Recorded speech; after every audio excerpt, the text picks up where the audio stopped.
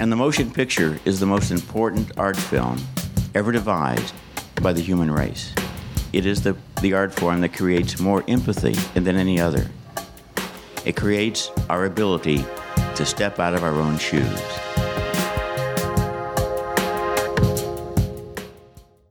Good night and welcome to the Great Movies Podcast, a retrospective film review show where we watch and discuss the movies covered in Roger Ebert's seminal film essay collection, The Great Movies. I am Dylan Cuellar. And I'm Jana Gardner. And we have no Nick Fulton today. He is at work doing more important stuff than what we are doing. Indeed.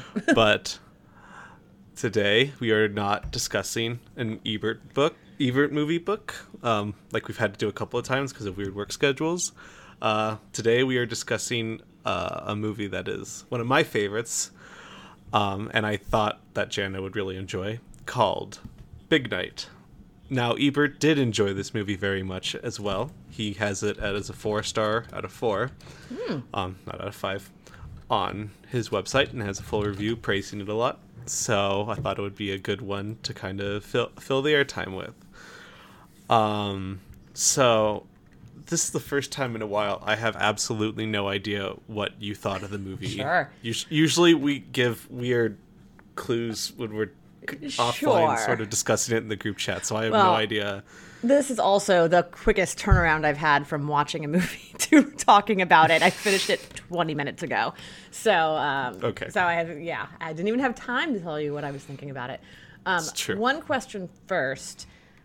Which is, so Ebert gave this 4 stars. I wonder why. I guess he gave a lot of movies 4 stars, but I'm kind of bummed it didn't make it into like any of his books. Since it's 4 stars. I have the Ebert 4 stars book here. Okay. It is that thick. Okay. That's a lot. The typing is that thin. Oh, no. And there are multiple different reviews per page. Dylan is holding up a book that looks like the Bible, just for visual reference in terms of how thick the book is and how tiny the print is and how thin the pages look. It's like... And like I said, there's literally multiple movies on each page. Yeah. That's how thin. And there's 2 columns on each page as well. Also, what makes it look like the Bible, by the way, is that it has like the columns going down. Yeah. I did just open up to a random page, though, and the movie here at the bottom is Eve's Bayou, one of Jana's one of my all-time favorite movies. Oh, I'll have to read. I haven't read Ebert's review of that. Oh, I can't wait to do that now. Yeah, 4 stars. Well, good taste, Roger. You are correct about that movie. I think he should have Big Night in here. I just looked it up online. Yeah, it's 4. Yeah, he get 4 stars.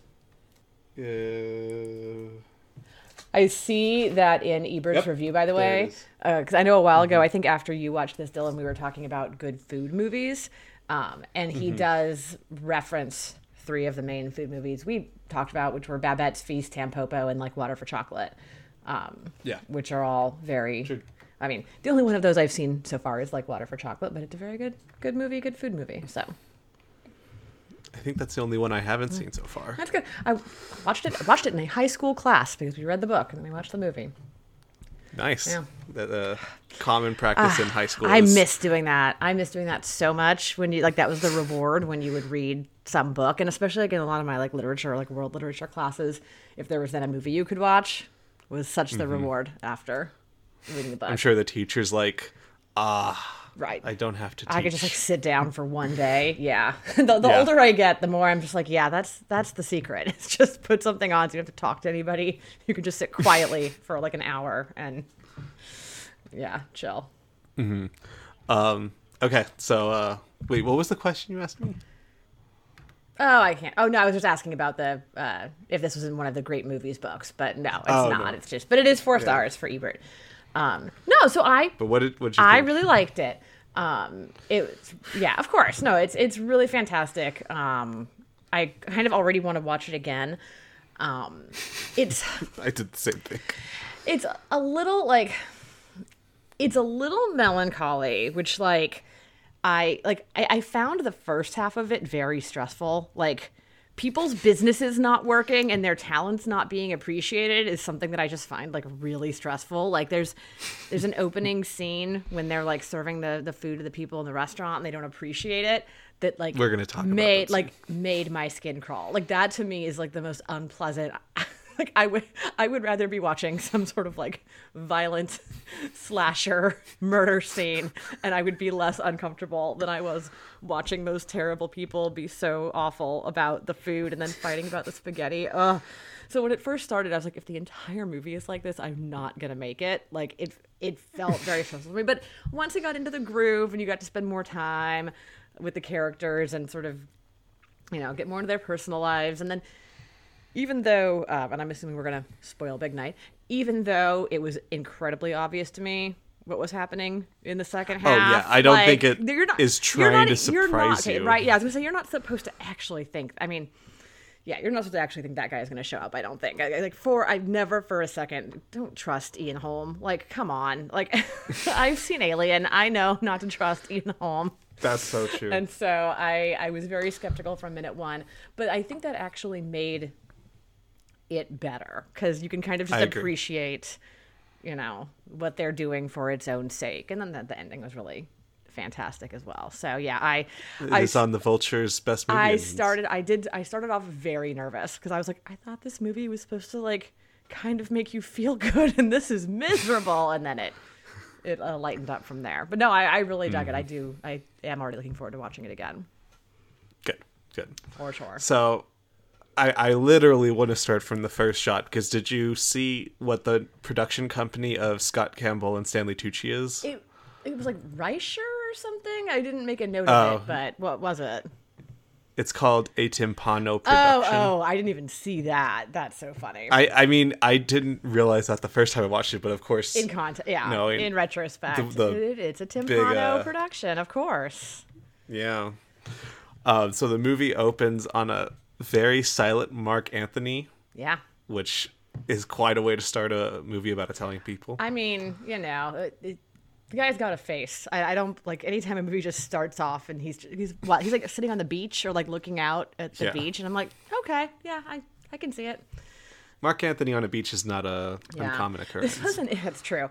This was an interesting time. Not to derail us immediately, but I had to look up and be like, so what was he up to like before this? And this is right, obviously, at the very, very beginning. Of his career. I mean, he looks 16 in this movie. Yeah, well, I should say it's the very beginning of his acting career. His music career started in the 80s, but it's right at the very beginning of his acting career. This is just 1 year after he has a tiny, tiny role in My Beloved Hackers, in the movie Hackers. He plays like a cop who just is sort of like hanging around, and it's always distracting because you're like, it's Mark Anthony, who's just like the cop that keeps showing up. Okay. Well, I mean, he's kind of distracting in this, where he's like, "Oh, this is is he like the dishwasher?" Or he's just like a waiter. I think it's just that there's no one for him to wait on, so he kind of by default ends up just like being a dishwasher. But his first line, I believe, I recorded it at 40 minutes into the movie, and I think it's one of his only two lines in the movie. But he's on screen so much most of the time, including the very beginning and the very end. Like he really. He's visually integral, but you're totally right. He does not. I had to stop and think. I'm like, does he say anything at all? But like, yeah, he has like 2 or 3 lines. Yeah, just it reminds me of what you said about that policeman character, though, where just the whole time it's just like, there's Mark Anthony right. He's just hanging out. And I guess at the time he probably would have been like if. People listen to his music would have recognized him, but it's not like he was a huge star or anything. So it's kind of interesting. Yeah. Yeah, I think he probably broke out in the later 90s. Yeah, that's but my timeline on Mark Anthony is not a... I mean, his biggest movie role is absolutely Man on Fire. Like, that's kind of the only movie I really associate him with. And that's 2004. Great movie. Such a good movie. And he's good in it, too. So like, he's so good. Really good in that part. Apparently, he's going to be in The Heights, which I did not know. So that's fun. Just another reason to go watch that movie. But right now. But he hasn't been in a movie. It'll be 15 years. He hasn't been in a movie since 2006. So, That's pretty crazy. Yeah. Anyway, sorry, Mark Anthony, diversion over. Yeah. So silent Mark Anthony walks into the restaurant, and there's Tony Shalhoub and Stanley Tucci just dicing veggies and cooking risotto. And arguably just the best part of the movie is watching Stanley Tucci and Tony Shalhoub make Italian food.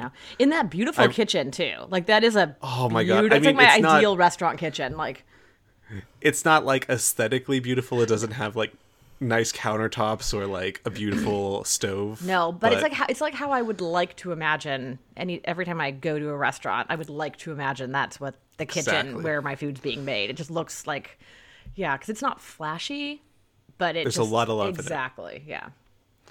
I wrote down at this point that I was like, I want Big Night, the Jean Dielman cut of just 3 hours of them making a meal. Literally just and that's preparing all the vegetables and cooking the food. Yeah. I would watch the hell out of that. Yeah. And as you had previously mentioned when we were talking about the intro, the first scene is one of the most like rip your face off. Oh, it's so unpleasant. But I know those people. I mean, they are so real. That's what makes it so unpleasant, is that you know those people. I've seen people behave like that in restaurants, and it's no less upsetting to watch on screen than it is when it's like happening at the table next to you, and you're just like, no, stop, what are you doing?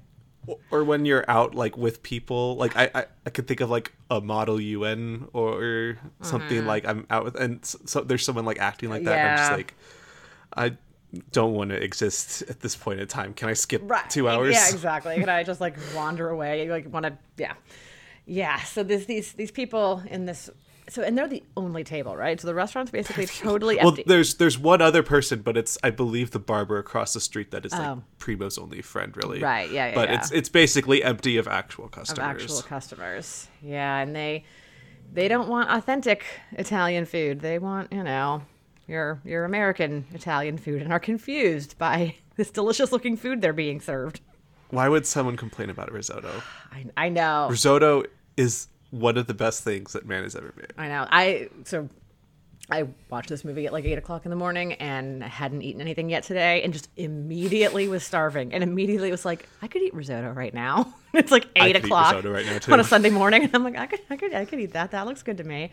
And like not understanding what risotto is. Oh, man. Yeah. She's like, where's the seafood? And it's like, you see the sauce? Right. Yeah. The sauce? Yeah. That's the... Yeah.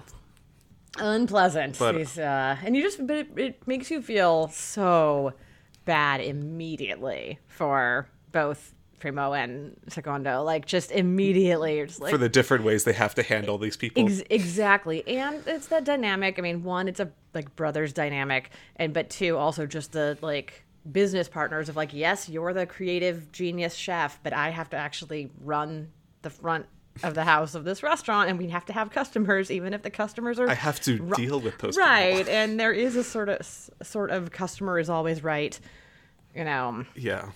like philosophy that you kind of, it's, even when it's not true, kind of has to be true, because that's how business works.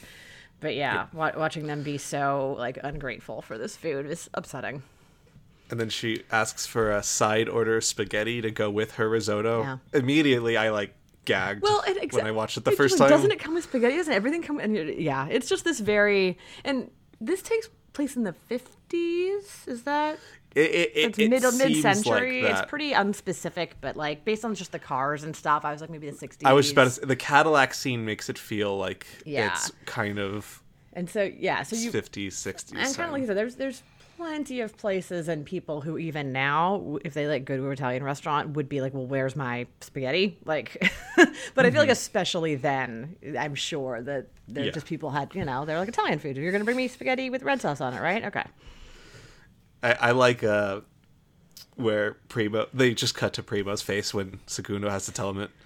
And it's just that Tony Shalhoub. Yeah. I am not putting up with your bullshit face. Yeah. And Tucci has to be like, they like starch. I don't know. Mix spaghetti. Right, exactly. Oh, God. She's a criminal. A Philistine. You feel so bad for them. Yeah. So after this terrible first scene, I actually find that scene really funny. I do enjoy it a lot. Stressful. It is stressful. Tucci goes to the bank, and at the bank he learns he has basically until the end of the week to be able to pay his bank loan, Yeah. his rent, or it's going to be shut down. So at this point, we already have like a ticking clock, and I believe they say it's Thursday, so we know it like has to happen now. Right. The first thing Secundo tries to do to save it is he asks Primo to take risotto off the menu, which would break my heart. Yeah. Primo comes back with an offer that they add hot dogs to the menu. God. Because that's what Americans like. Right. I felt so bad for Secundo in that scene where he's sort of like, he's trying to make a good faith, like, look, let's with the risotto, it's not working. And then Primo basically does a whole like bit with him where he's like, no, He's like, here's what we can do, you and then how do say- you say it? And There's meat. right, and Secundo's literally sitting here going, oh, okay, no, I'm sure. Are you Okay, thinking of? he's like thinking. Yeah, He's thinking of manicotti, like what? And then when he says hot dog, and then you can just, he's like, a hot great. dog. Right. It's like, cool, thanks. Secundo's just- Thanks for working with me on this.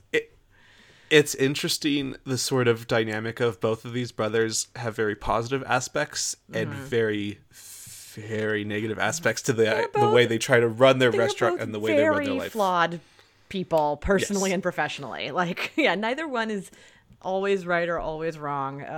They both have, like you said, positive aspects and then a lot of flaws in the choices they're making. Yeah. Also, It's interesting, at the beginning of the movie, you kind of feel like Secundo's the reasonable brother of totally. the two. By the end, that sort of gets switched Yeah. a little bit, but they're always inherently flawed, both of them. yeah. There's a part right after that scene where it's nighttime, it's closing time, and Primo and Secundo are kind of jostling over Secundo going out with Phyllis and, do you want to come, Primo? Yeah. And Primo's like, no. Yeah. You just go see a movie. And then so Primo's kind of like teasing Secundo, and then Secundo's like, we can invite the flower lady, and then Primo immediately like climbs up. He's like, no, which is sort of Primo's little crush. Yeah. That scene was one of the most like deeply felt brotherly interaction scenes I've ever seen in a movie. When we were talking about sister movies on the last special pod that you and I did together, I think this is, on the other side, one of the best brother movies. It's really good on-screen brothers. Yeah, no, they have a really, really good dynamic that feels lived in. It feels very real. Yes. Also, it's like, maybe not all brothers should go into business together. Like, maybe there's a reason why this is a risky thing to do. But like I said, you can always tell that they really care about each other, even though they're very different Yes. people. Yeah.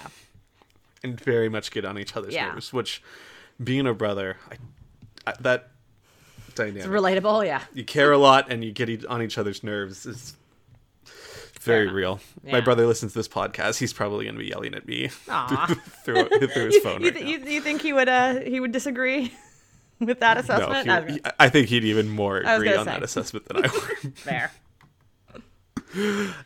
So this is kind of the first scene where we get to know another one of the main cast of characters, which is Secundo meeting with Phyllis, played by literally the one and the only Minnie Driver. So fantastic in this. Oh my god. Also just like does such a great American accent. Like every time I see her in a movie doing an American accent, it surprises me every time, even though like I've seen her do it a million times now. I'm like, oh, that's right. You're really good at this. Yeah, and she really has to hit a very specific Americana American accent. It's not like a simple American accent or like It's not just like a neutral. East Coast. Yeah, It's a very like deeply central sort of American accent. Yeah. And I think she just really pulls it off. Yeah. This is right at the beginning, or I guess it's actually kind of in the middle of her like insane, like came out of nowhere. In 1995, she stars in Circle of Friends, and it's basically her first movie. That to me is one of those people talk about like blockbuster movies or video store movies where like I've never seen Circle of Friends, but I can picture the like cover of it because I walked past it 8 million times in a video store. Yeah. I can picture Minnie Driver and Chris O'Donnell and like something about being Irish, and I don't know anything else about it. But she stars in that movie in 1995 without ever having been in a movie before. And then she's in Circle of Friends and Goldeneye the same year. She has the very funny small part in Goldeneye. She's great. She's so great in Hilarious. Goldeneye. And then Big Night Sleepers, Gross Point Blank, Good Will Hunting. And that's just her 95 to 97. Like, she just skyrocketed. And she kind of... I mean, she doesn't really disappear after that point, but she's never really the same. Right. She basically is like this huge breakout starring or being the female lead in all of these movies. And she's had a very long and successful career. But yeah, she never had a run like that again. And frankly, looking at the rest of her filmography, she basically is never like the lead after that in something. She kind of becomes a character actress. If she's the lead in anything, she's Jane in Tarzan. Mm-hmm. Yeah, she does do some voice work, some pretty. And while not the lead, Carlotta in The Phantom is a pretty big role. She's well, I like that movie. That's like one of my bad opinions is that I love the Phantom of the Opera movie. I know it's like not good. She's so funny in it. I think she's really good in it. I mean, they cast her perfectly. Because Carlotta is just a dream role for you could go the sort as of energy big Minnie as you Driver want. has. Yeah. I think she goes like a perfect energy level in this movie, which is just being so fed up with like Tucci just not ever committing, but never being like the ridiculous girlfriend about it. Right, exactly. No, I like that too. I mean, and I guess I never was too worried about it because you could just tell from the tone of this movie and like that it wasn't going to be that kind of movie. But a lesser film would have her, be like the nagging girlfriend who just is like, why won't you commit? And why won't you pay more attention to me? And she's just not like that at all. She's frustrated with him, but you understand why. And she's not just like some nag, which is, really good. I'm still confused why someone wouldn't propose to Minnie Driver. I know. At all. I know. But, yeah. You know. Anyway, so after the scene with Minnie Driver, we get to arguably my favorite section of the movie, which is Secundo, at the end of his rope, decides, I need to go ask Pascal across the street this scene is what insane. To do. So Pascal is basically... do you know what Buca di Beppo is? I mean... Yes, I know what Buca di Beppo is. Okay, I honestly didn't know if Buca di Beppo was like an Albuquerque chain or a nationwide chain. I don't know. I can't speak to its prevalence in the East Coast or anything, so I can't say that if it's national or not. But I mean, Buca di Beppo, huge deal where I was growing up.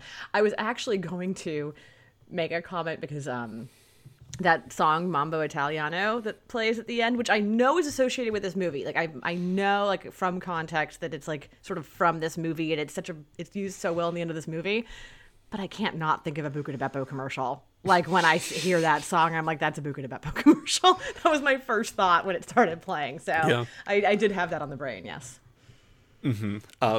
But Pascal's is basically like the Buca di Beppo of this little coastal town. He's giving the people what they want, for better or worse. It's like very simple, very Americanized food. And I think the film does a good job of like recognizing like this food is objectively not as good as Primo's food, but it's not like the worst thing in the world to serve someone some steak and call it Italian. Right. It's weirdly, again, it's weirdly not judgmental. Like, it's like he's doing this thing. We understand that it's not something that, Secundo or definitely Primo would ever do, and it's not something they approve of. And I mean, I agree with a lot of what Primo says about it, but it's inherently a thing that happens, and it's okay. And there's obviously you can't force people to have good taste, or like, which is even meaner than I mean it to sound, but like there's a market. Like, I mean,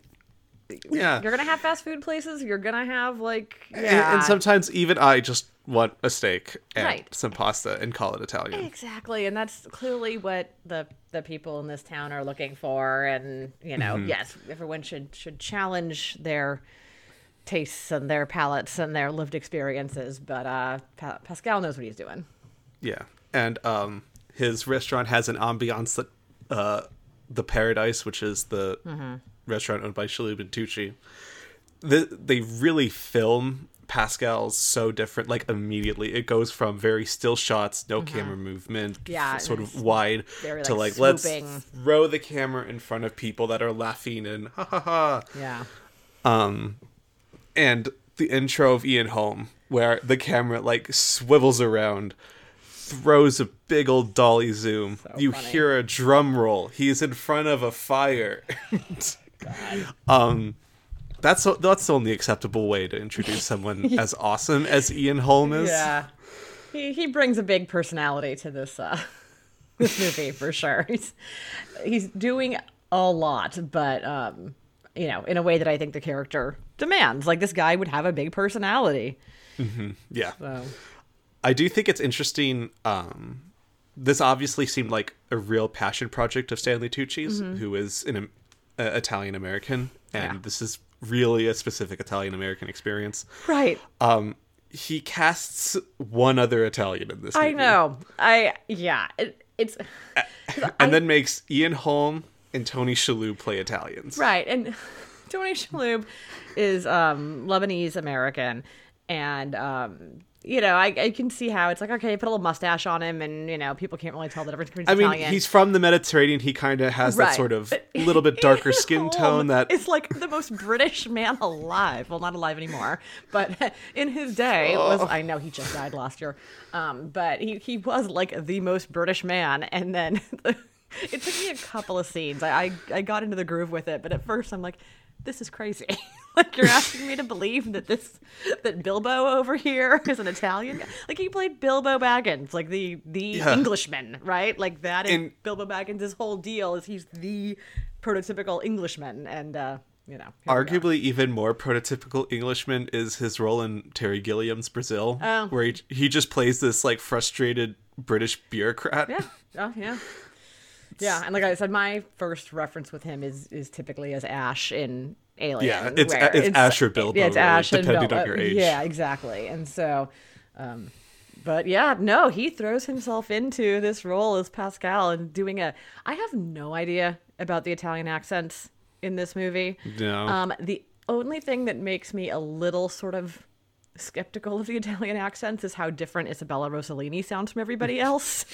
And I'm like, she sounds very different than everybody else, and she's the only person who's actually from Italy, like born and raised. So that just but I also think hers was just a little bit more like smooth and subtle.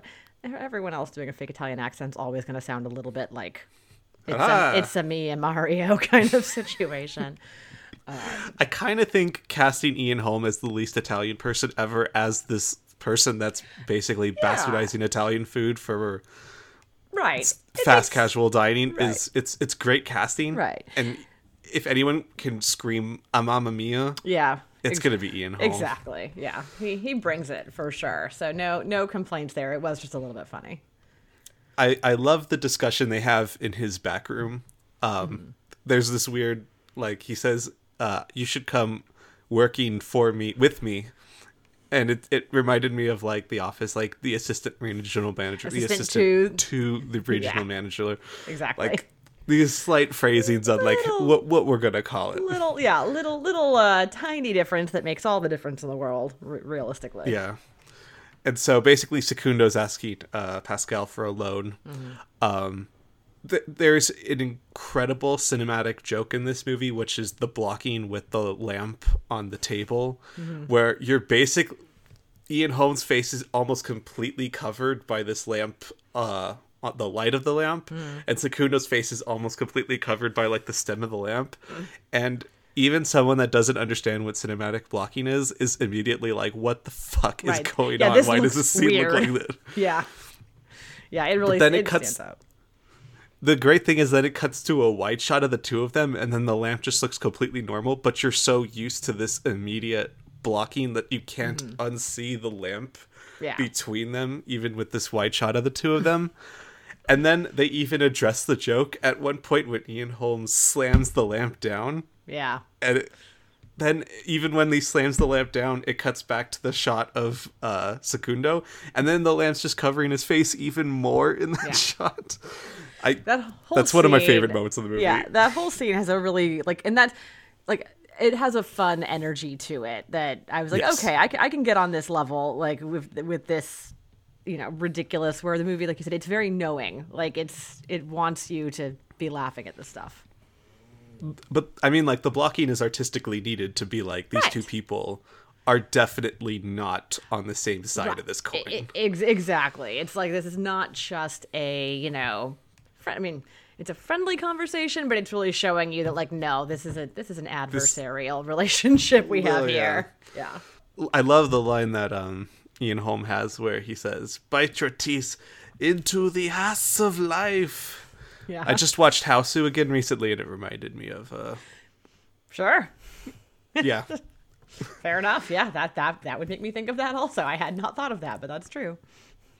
And then at the end of the scene, when they go outside, we're introduced to another one of our famous actors. We've already brought her up, Isabella Rossellini, who I think is like really slept on in this movie. She is so good as the other woman and also Pascal's wife, because she's having an affair with Secundo. Right.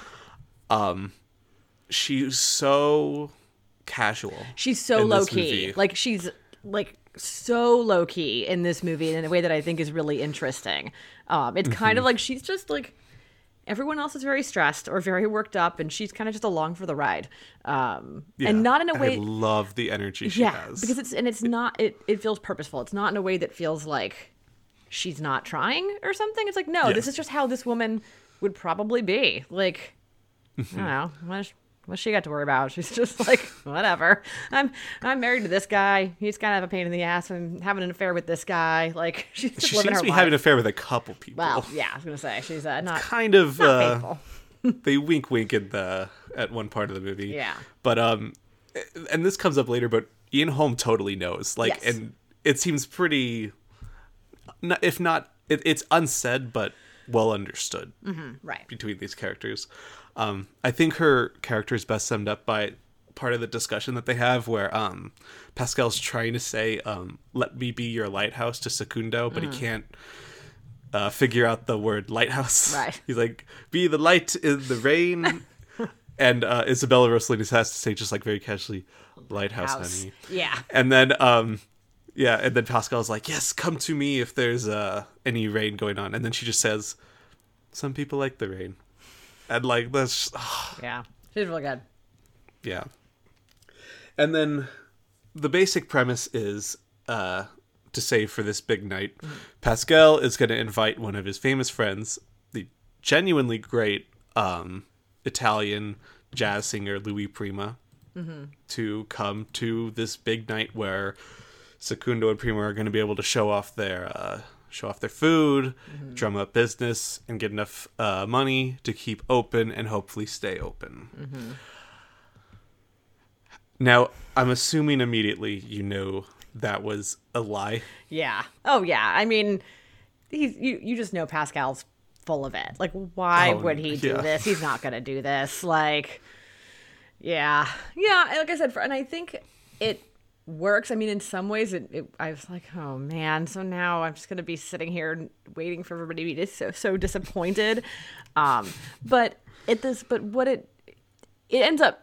I mean, yes, it matters, but it also kind of ends up not mattering, right? Because it gives them a goal, it gives them something to focus on and something to work towards, which is, almost as important as having a big important person come to their restaurant. Agrees. Yeah, so the next day, Secundo tells Primo, but they don't tell Primo this is Pascal's idea, because Primo does not like Pascal. Right. He says he's got this famous guy, Louis Prima, and of course, Primo is like, okay, the fact that there's a guy named Louis Prima and then Primo, played by Chalhoub in this movie is a little, but anyway. But Primo, of course, like, they should just come for the food. We don't need this weird extravagance, like, whatever. Again. Right. Primo. Yeah, but he work with me a little. Right. Yeah, because he gets very much like, we shouldn't have to do this. They should be coming for the food. It's kind of like, and I think Secundo basically actually says like, well, they're not. Yeah. Like, yes, they should be, but they're not. So we have to do something. Yeah. Their first stop to set up for the big night introduces us to our last major actor, I believe, in the movie, which is Alice and Janney as the flower girl. Was this pre the West Wing? I don't know when the West Wing by about started. 5 years. Yeah. Okay, I thought West Wing Or maybe might have 3 been... years. Anyway, West Wing started in 99. So it was like 3 years, I guess, before that, a little bit. Yeah. Alice and Janney look so fucking young in this. I know. It took me a second to recognize her. Like, I was looking at her, and I had seen her name in the credits, but it wasn't really until she started talking that I'm like, oh, okay, yeah, Alice and Janney, that's right. And she has a very noticeable voice. She's a very recognizable voice, and frankly, she has a recognizable look too. Like, she's does. So like, you know, she's very statuesque, like very slender but tall, and you know, she's as the florist. Like, she has these like very smart pants, you know, that she wears, and a little like sort of kerchief in her hair, and yeah, she's great in this. Talking about tall, I believe she's like a head taller than Tony Shalhoub in this movie. Oh, absolutely. Yeah, she's 6 feet tall, like Allison Janney is. So Shalhoub is not a tall man. Minnie Driver also tall. Minnie Driver is also like a head taller than Stanley Tucci when you see them standing next to each other. So I don't know. And these Isabella guys Rossellini has to be taller than Ian Holm. I mean, because everyone is taller than Ian Holm is actually Hobbit sized. No vanity with these guys. There's plenty of scenes where they're all standing around where the women are just like all a head taller than them. So yeah. I think Janney and Shalhoub's chemistry is so cute. It's very cute. It's very sweet. I just want to scream. Yeah, it's very sweet. When she says she's gonna just go home, draw a bath, and read a book, and he's like, "What's the story?" And she's like, "Oh, it's the West." He's like, yeah, the pioneers. Buffalo Bill. You know, wagon trains, families, like, yeah, that's so good. They're so cute together. I mean, this is basically, sorry, now I'm looking at Alice and Janney. This is not exactly. I mean, this is close to like, it's a very early role for her. She's. Is this her first major role? Maybe. Yes, I mean, she has some stuff. She has one movie in 1989 that I've never heard of. And then she has a couple movies in 94, but she's generally credited as party guest, woman in shop, computer operator. So Gotcha. This is one of her very first roles. She's in, also she's in Walking and Talking, but she doesn't have a character name in that. So this is in the same year she's in the movie as saleswoman. So this is definitely one of her like earliest, like most prominent roles for sure. Mm-hmm. So I mean, she knocks it out of the park. I think. Yeah. She's so good in the sort of character she plays. Fantastic. Yeah. Yeah. So that's kind of what Primo's doing to set up, is picking out flowers. Tucci's working to kind of fix up the restaurant, and Minnie Driver like startles him, and Minnie Driver's just the most charismatic person. Yeah. Oh my god. They decide we are going to be making timpano. They do decide that. Now, did you know what timpano was? Yeah, I did, but only because like I've read articles about it and it in this movie before. Like I remember New York Times did a write up a while ago that was like how to make the New York Times. Yeah, so I'd seen that. Yeah. Okay. Yeah. Damn. It was not a surprise. I had been familiar. I had no idea what a timpano was, and we'll get to it. But when they reveal the timpano, and everyone I've watched with, there's an audible. Even when they start, when they show you in the act, like they show you basically the process of making it, like when they're like putting the dough in and they're filling it up, and you even watching. And you're kind of like confused with like, what? Because they don't really explain it all. They're just like, here's what we're gonna do, and they start cooking it, and you're just like, what? They're putting dough and it's a bowl, and now they're just like dumping stuff in it. Like, what is this gonna be? They're putting pasta and tomato sauce, and they're putting hard-boiled eggs. Yes, like and salami sausages. and eggs, and like I am skeptical of the timpano. I would try it, but I am a little skeptical of this big fancy dish they're making. But it's. As I wrote down the specific quote from Prino explaining what it was to Minnie Driver as she asks, it's a pasta with a special crust shaped like a drum, and only the most important things in the world are inside. Yep.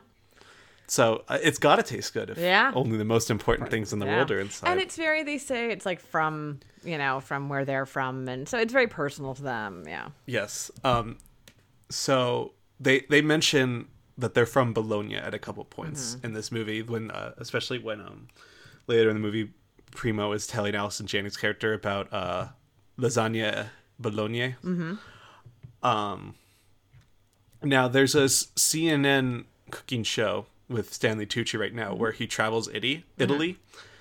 And he just goes from like region to region and eats food. And I'm very, very jealous of Stanley Tucci and the life he lives. And I wish I was just with him through all that. Sure. But in the episode where he goes to Bologna, he specifically brings up like, oh, this is where timpano comes from. And in my movie, The Big Night, we made timpano. And then he made a timpano. Nice. Just like they did with Big Night. Oh, man, I want to watch that now. That's cool. It's really good. It's probably my favorite episode of the show. Nice. I will say it cuts to a shot of Tucci and Shaloub step by step making penne, literally from egg in the flour to the mixing to the rolling to the cutting to the shaping. That could just be categorized as porn. Yeah, it's the cooking scenes are all really, really good. Like and are well shot too. Like aside, because like I watch a lot of like cooking programming, and so it's like I'm kind of a sucker for it regardless. But it's really well done in a way that it feels. When it's Tucci compelling. and Tony Shalhoub doing it. Yeah. It looks great. It does. It looks great. Around this part is also when Mark Anthony's first line of dialogue, Secundo, the phone for you. Yes, yeah, that important line of dialogue. It's like, Mark Anthony, you have one of the most beautiful voices in the world. You're not allowed to speak in this movie. Doesn't sing, barely talks. He's just he's there. He's just showing off his cheekbones. It's fine. I did forget to mention Liev Schreiber pops up in this movie. Did you recognize him? Oh yeah, he's just standing like outside. Yeah, he has 5 seconds of screen time. So when he and Ian Holm chase their cook out of the restaurant who's on fire. Yeah. Which is so weird and unsettling. What is the point of that? I did not really understand the point of that scene at all. It never comes up again? Nope. No, and I mean, you know, you're always guessing at this stuff, but like, was there a longer scene there? Was something cut? Like, I mean, Liev Schreiber was not famous yet, but no. But like he's credited, but he's credited as a character with a name. And so apparently he plays Leo. That actually makes sense that he would have had it, like maybe he had showed up at a different point. Yeah. But this is the same year. This is the same year as Scream, which you have not seen, right?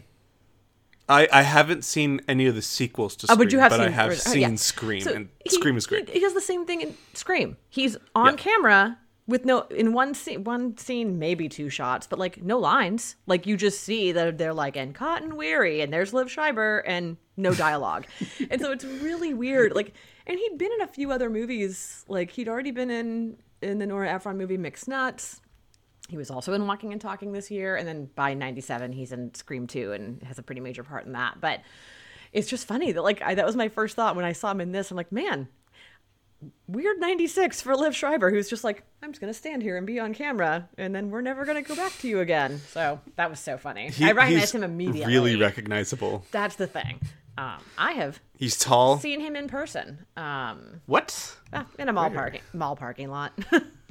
He was like getting his kids out of the car. This was years ago. It was, I think, when he was still married to what's her name, Naomi Watts. But yeah, tall man. I did not interact with him. Hard to miss. Did not interact with him in any way because I was like walking to an escalator and I was just like, I think that's Liev Schreiber. And then that was the extent of it. But he was tall. Yeah.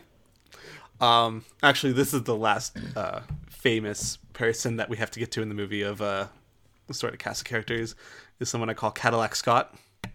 Oh, Campbell Scott. Mm-hmm. Yeah.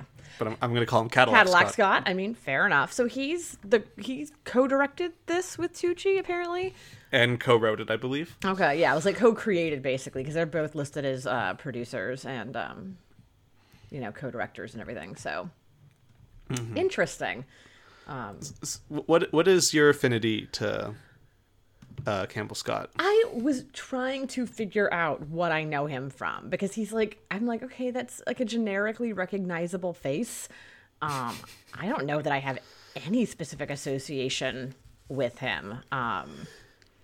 Apparently he's in the Amazing Spider-Man movies. I did not see those. I guess I think in reality, yeah, I'm not even sure. Like music and lyrics, yeah, I do not have any strong associations with him in particular. He's also in Day Trippers, which is a pretty popular movie because that's the first movie by that Baumbach? No. No, it's Greg Mottola who made the Superbad movie and then Paul and Adventureland and stuff. Okay, gotcha. And that was kind of like where he got his start, which also is 1996 and has Stanley Tucci and Liev Schreiber in it. Oh, okay. Yeah, I've seen, again, that's another one where I'm like, yep, I have seen that poster for that movie. Yeah. Campbell Scott's just one of those people like I know, and I've never ever seen. Yeah, that's kind of the same thing. His name is so familiar. So for example, I did know he stars in Singles, which I've never seen. The Cameron Crowe, the very early Cameron Crowe movie. Like he was just like a '90s guy. He was a big time '90s guy. Like a lot of sort of Sundancey '90s movies. But yeah, he's, no offense to him, quite generic looking. So I was just kind of like, I think I know this guy. But yeah, he is a Cadillac salesman in this movie. Given Secondo the hard sell of he's great. I love when Secondo starts talking and he just responds with like, I detect an accent, which is just a weird way to start a conversation. Got a weird vibe, but he's a very effective car salesman. Mm-hmm. He says like Italy, the country of history or something. Yeah. Stanley Tucci mutters a great line, in Italy there's nothing but history. Yeah. Yep.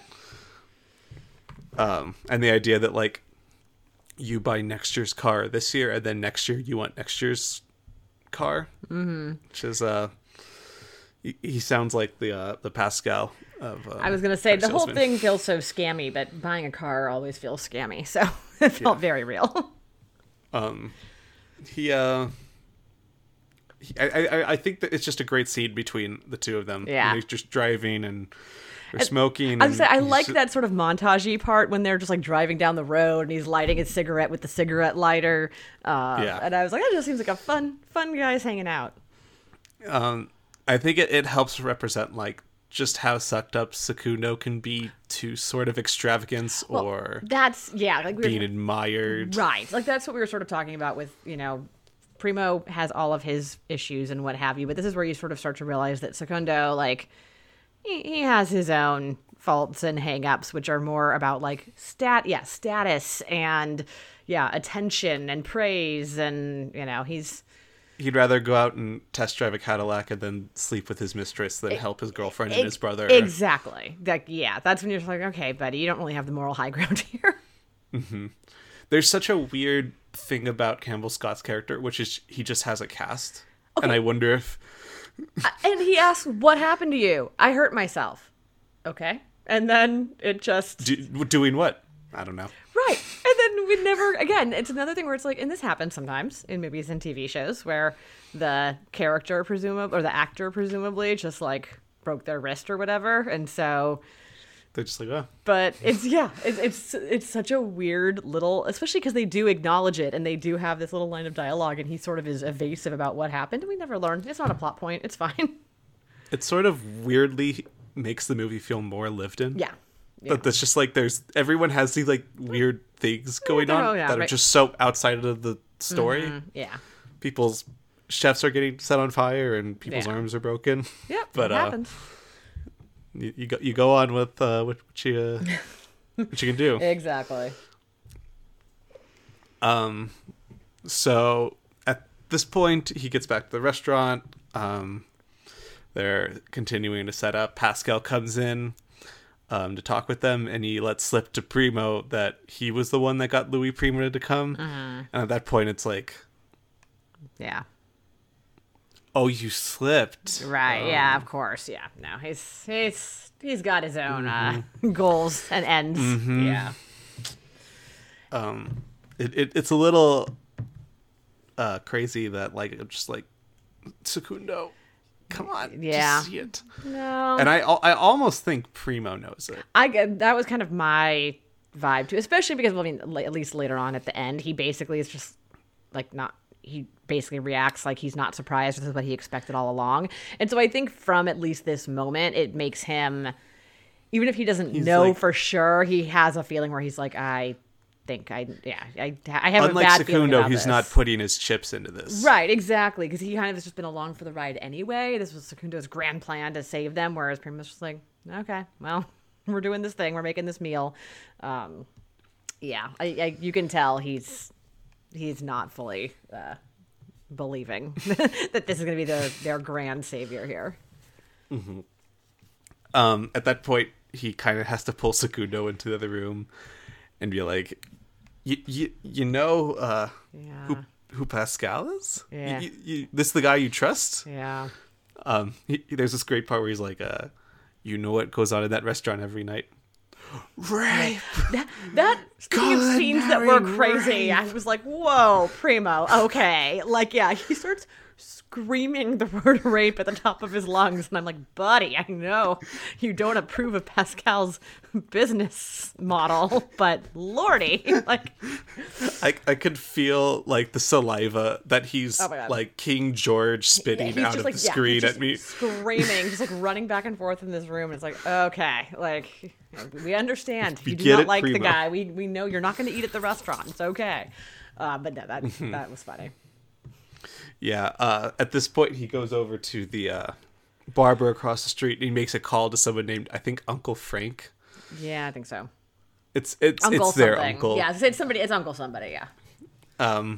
Basically, we kind of get this in piecemeal information, but long story short, and this seems to have been going on for a long time, where Primo knows more than Secundo thinks he knows that the restaurant's going out of business, because Secundo's trying not to worry Primo with the knowledge. But I mean, if the restaurant's sitting empty every night, you probably have a pretty good idea that things aren't going well. And Primo is, helping buy the risotto and the flowers, and I think he knows how much money they are spending on a regular basis. Right. And it seems like for a while he's been talking with this uncle of his that's like, I have a new restaurant in Rome. Right.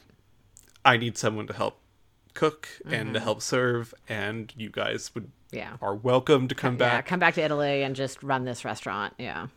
Mm-hmm. And so if Secundo is actively trying to save the restaurant and Primo's actively kind of tanking it, or just kind of like writing it off, like he's just not invested in.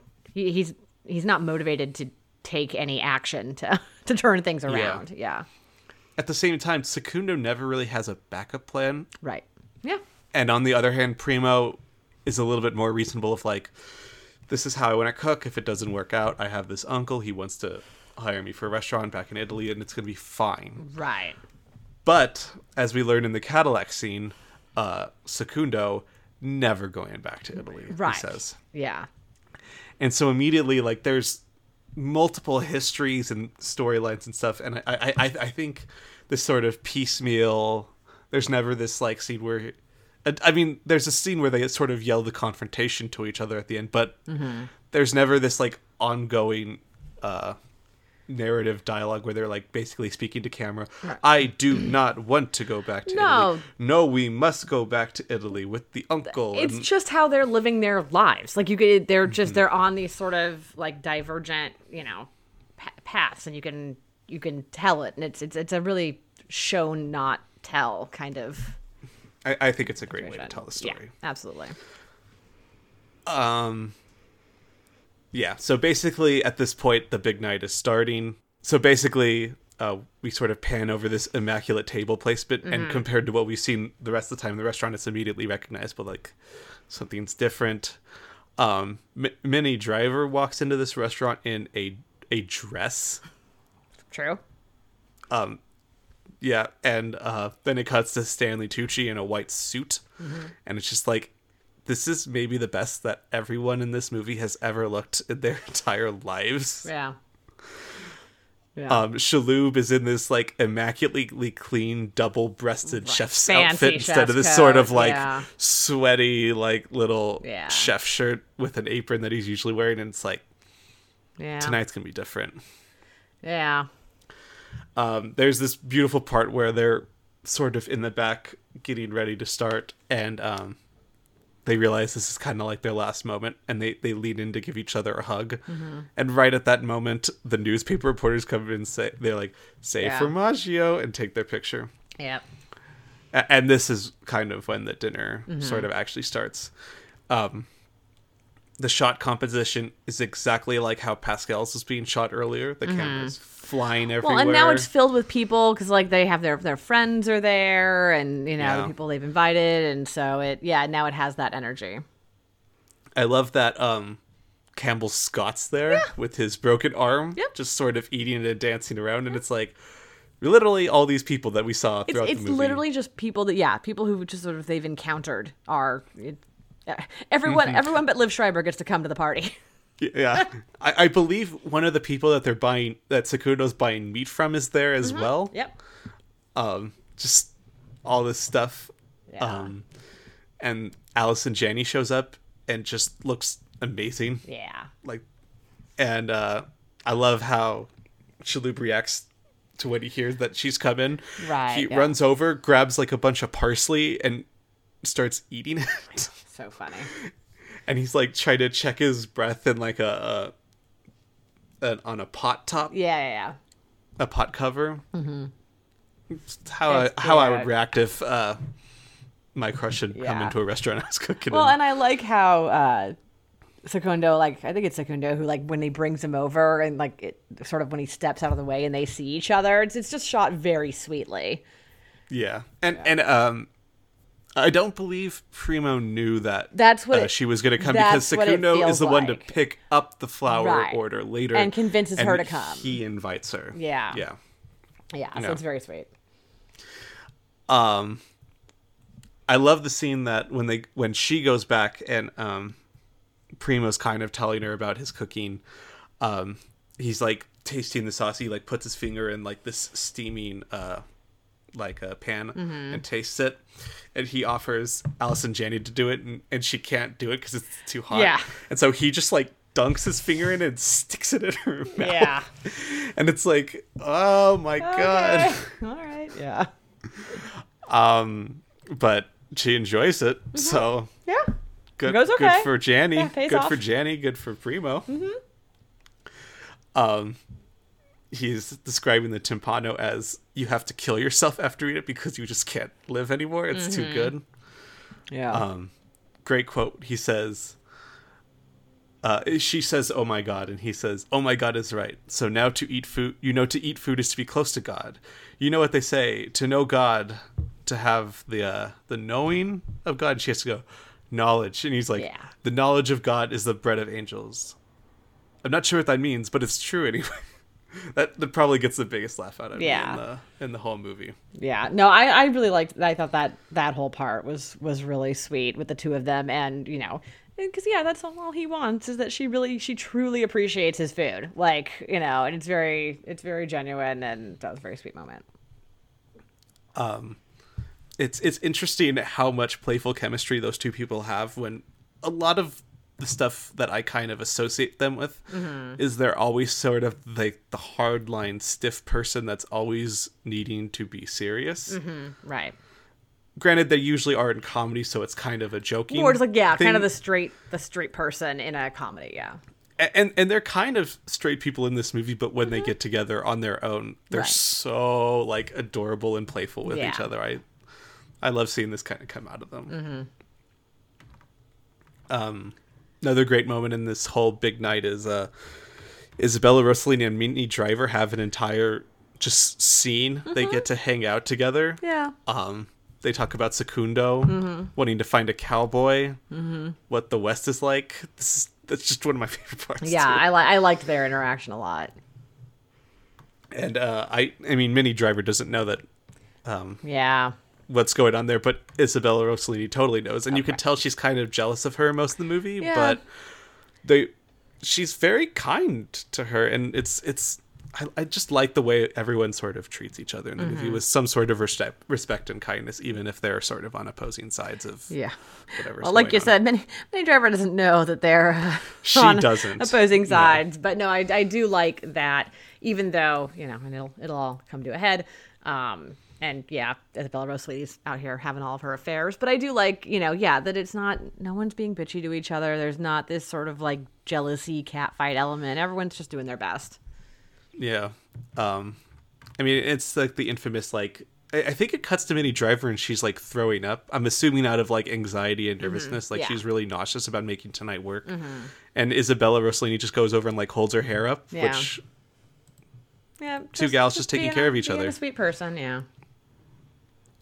The first of many great dance sequences happens in this movie at this point, where someone basically has a lip sync challenge to a Libby Prima song. Yes. That turns into a Congo line for 3 whole minutes. Yeah. I know. It feels like it feels like a music video just starts in the middle of this scene. It really reminded me of like a straight up Bollywood movie where people just decide to break out into song and dance in the middle of something going on. The lip singing made me laugh though. Yeah.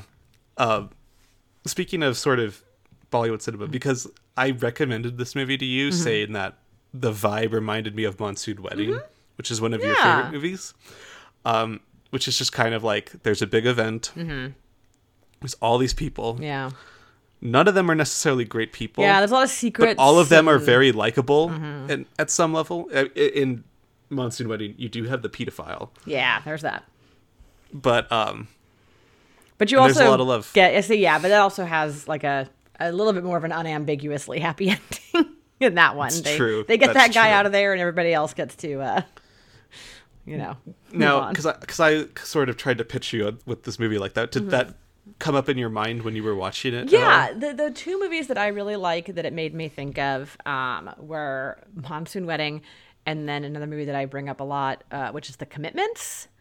Which you haven't seen The Commitments, right? No. So I don't think I even know that movie. Irish movie about a band, about a bunch of people in Ireland who want to start a soul band. Yes, I do know this movie. Spoiler alert for The Commitments. That movie ends with them having a big performance showcase, and Otis Redding is going to come, and he's going to see them perform. And oh, no. Guess who never shows up? And so, like, it's a very sort of similar thing where it's their one big shot, and, they, you get a sense very early on that this is not going to work out, and they don't really know, and they figure it out later. But it kind of is still worth it in the end because they still had this great performance and they sort of proved to themselves that they are a great band. But no, the famous singer does not show up. Does not leap them into fame and fortune.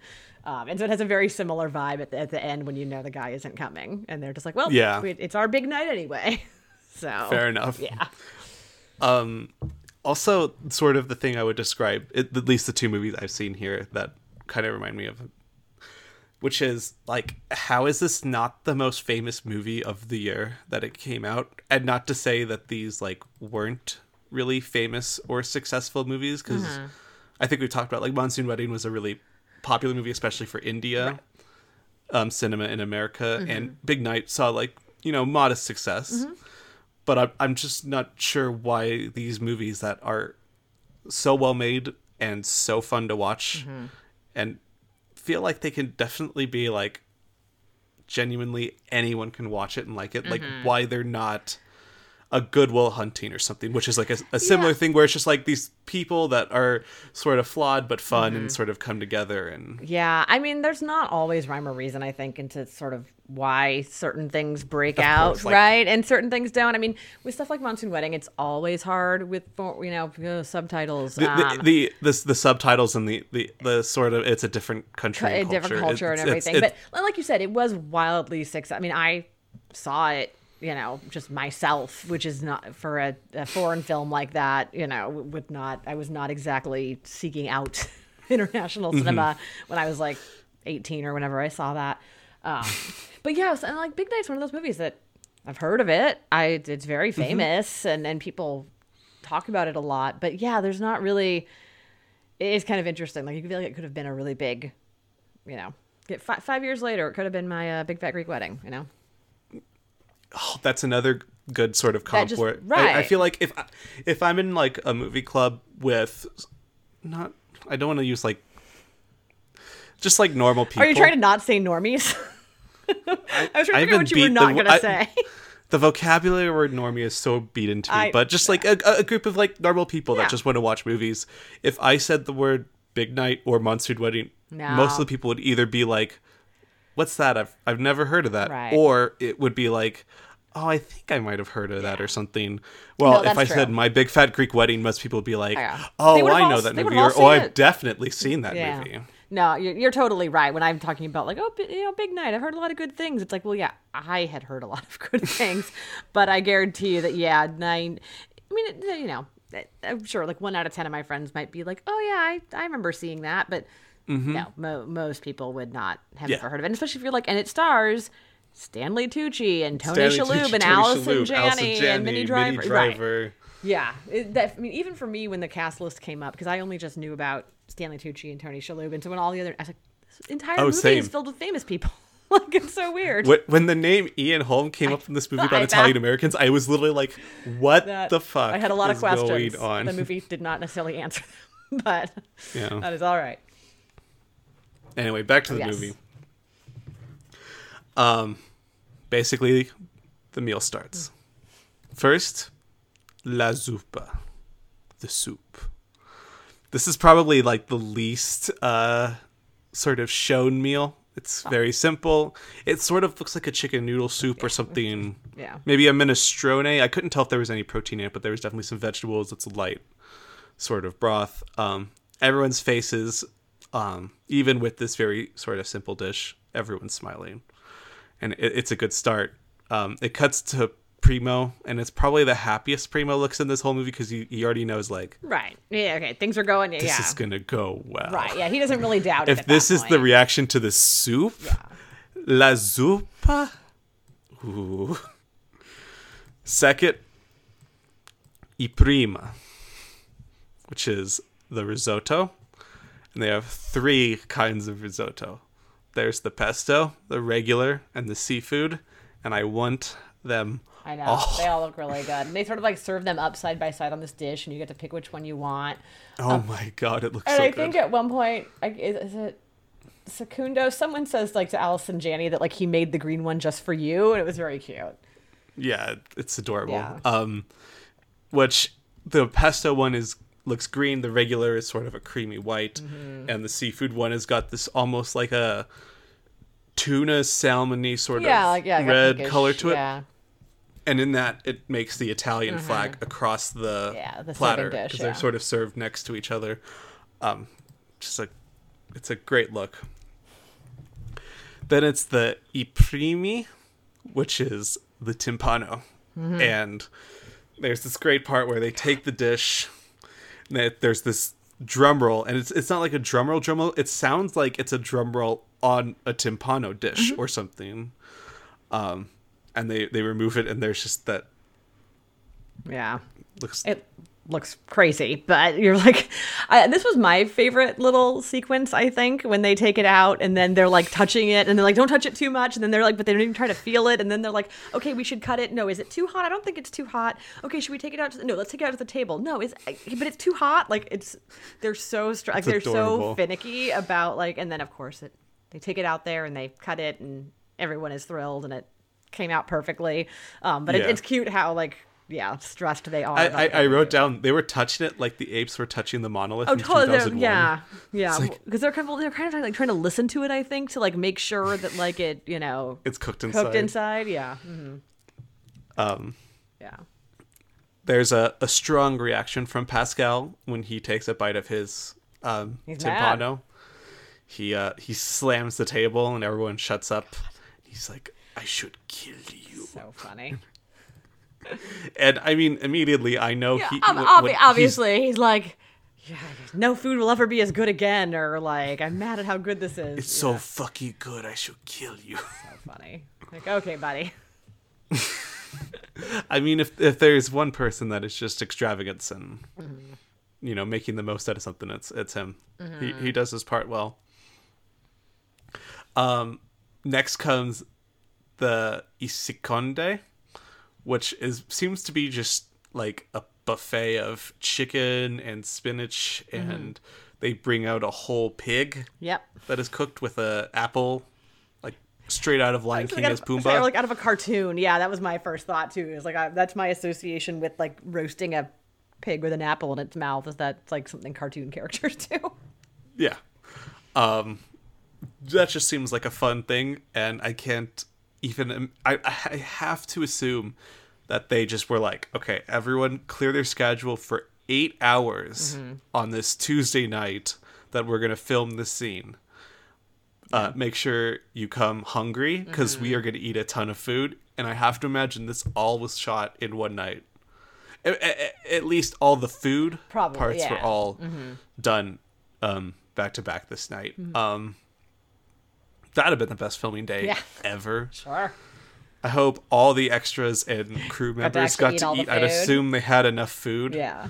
I should have looked up like how they got all this cooked, because I'm assuming Tony Shalhoub and Stanley Tucci didn't actually make all this food. Yeah, there's basically like no. I mean, I'm sure that you could find like old articles and reviews and stuff, but like there's nothing about the production of this movie like on Wikipedia or anything. It's a weirdly. I was just checking up Wikipedia. It's a weirdly like tiny. It's a tiny Wikipedia page, which is yeah. There's basically a very broad overview of the plot, and then here's the people who are in the movie. Not enough people. People who care about Big Night, go fill out his Wikipedia page. Please. I'd love to read more about this movie.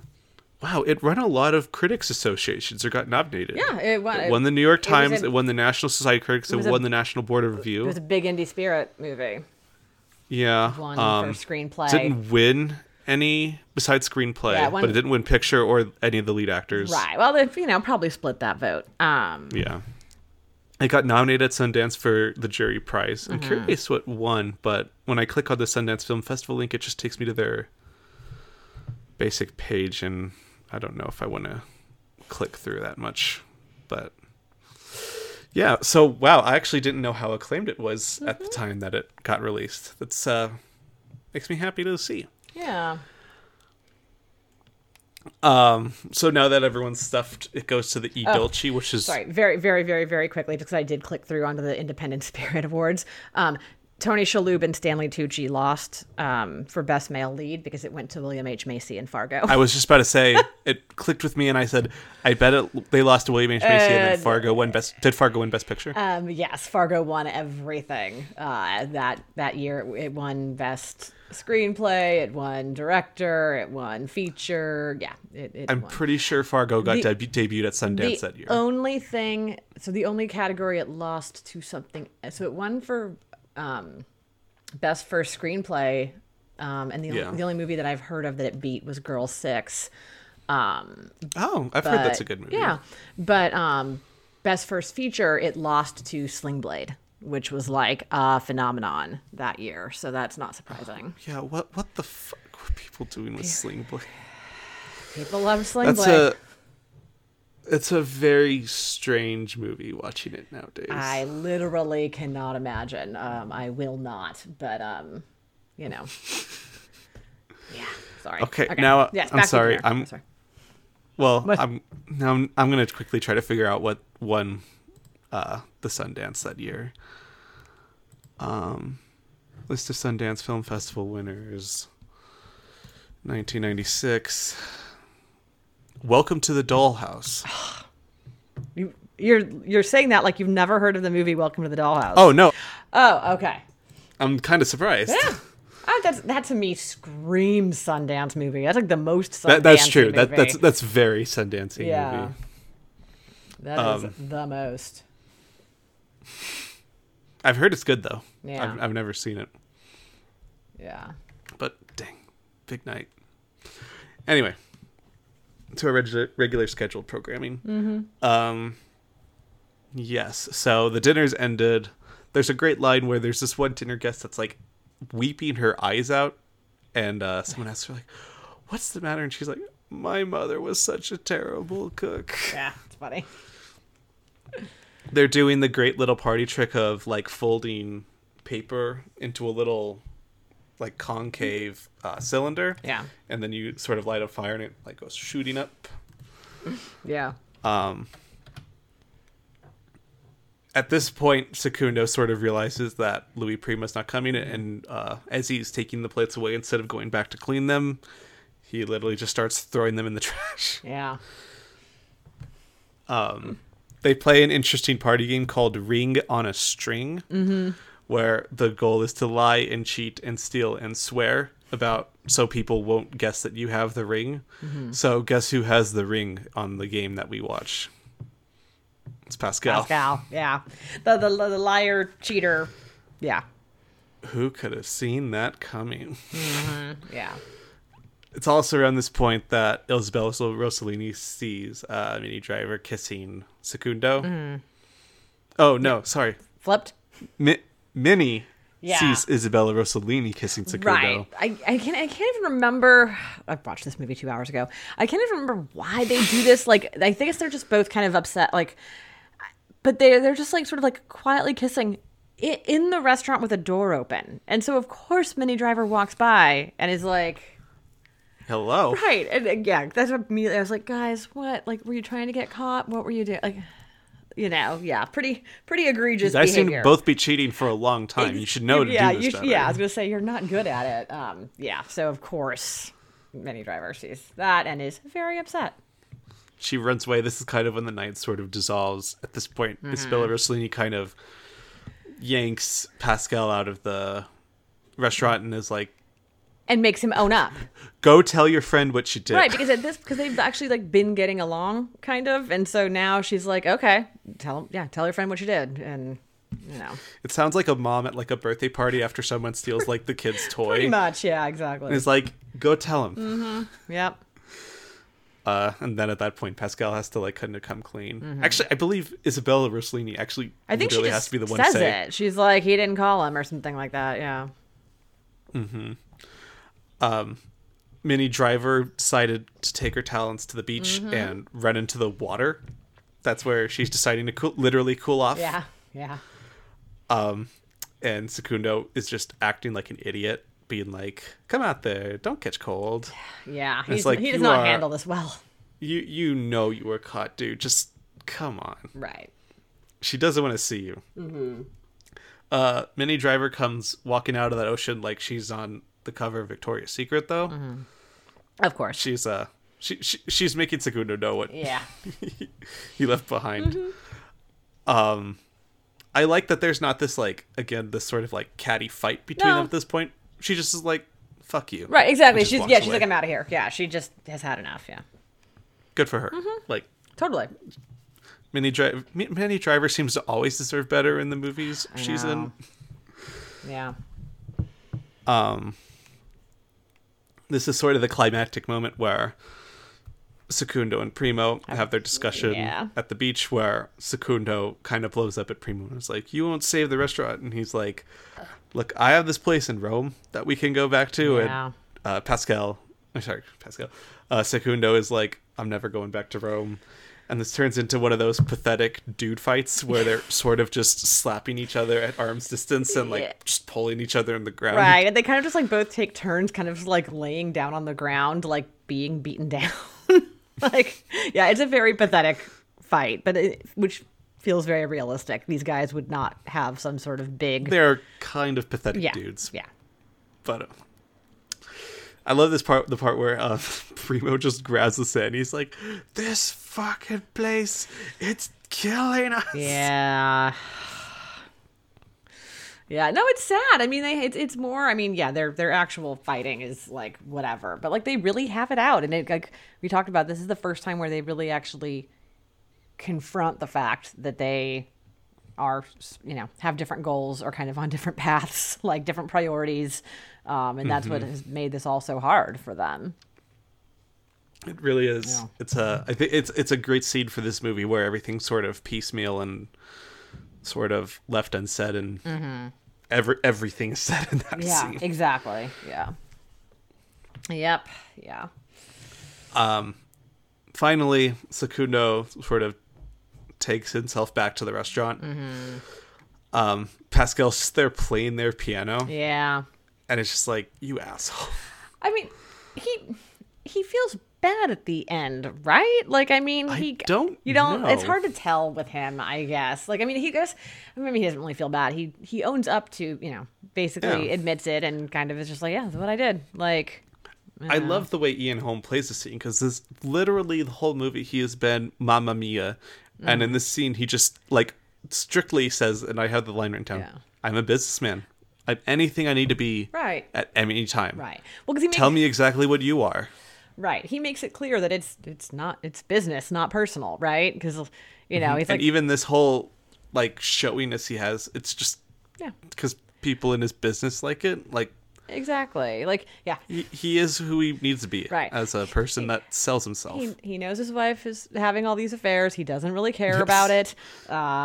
He like... like when Secundo walks in, he's like, you did this over a woman. It's like, it's not about a woman. Pascal's like, what? I get it. That's why you thought I did this. Right. He's like, oh, Secundo. Like, what is wrong with you? Yeah. And yeah, he's kind of the villain of the piece, but at the same time, like, you do understand. You're like, he is a businessman. Like, Basically what he did was he tried to force their hand to close the business, at which point he can say, right, please work for me. Well, yeah, either they would have to work for him or leave. Like that, he sort of, it would force their hand that, And as we know, Pascal, of the two brothers, would definitely be the first person to say, fine, I'll go work for you, Pascal. Right, yeah. Secundo would actually, because I mean, Primo's never going to do it. Primo's never going to do it, exactly. But Secundo responds to the offer by saying, you will never have my brother. He lives in a world above you. What he has and what he is rare, and you are nothing. Yeah. And it's the first time that, like, Secundo has directly stood up for Primo. Exactly. It's an applause-worthy break. Yeah. It's really good. Go Secundo. Probably the best moment Secundo has in the whole movie. Yeah.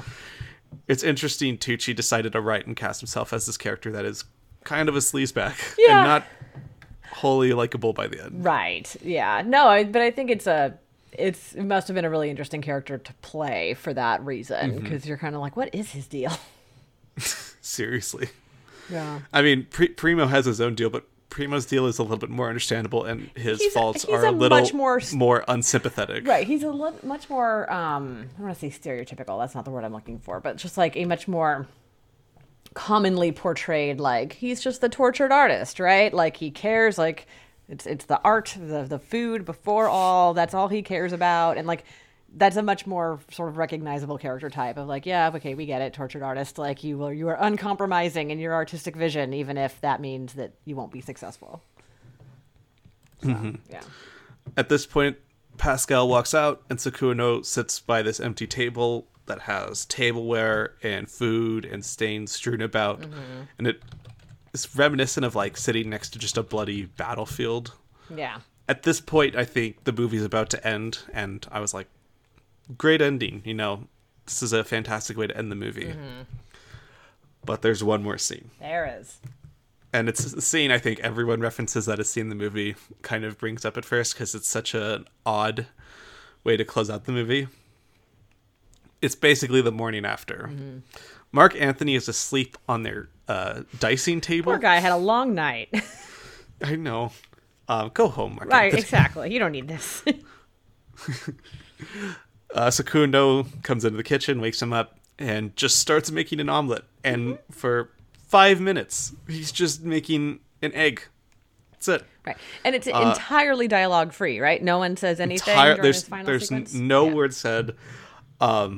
He cuts the omelet into 3. He serves one to himself. He serves one to Mark Anthony, and they start eating. Primo comes back to the restaurant, and Secundo gives him the final part of the omelet. Mark Anthony takes his omelet outside because he knows this is not where he needs to be right now. Give him some space. And the brothers just kind of sits out and eat for a minute without saying anything, without looking at each other. And then they sort of embrace each other as they finish their last bites. Yeah. And end movie. Yeah.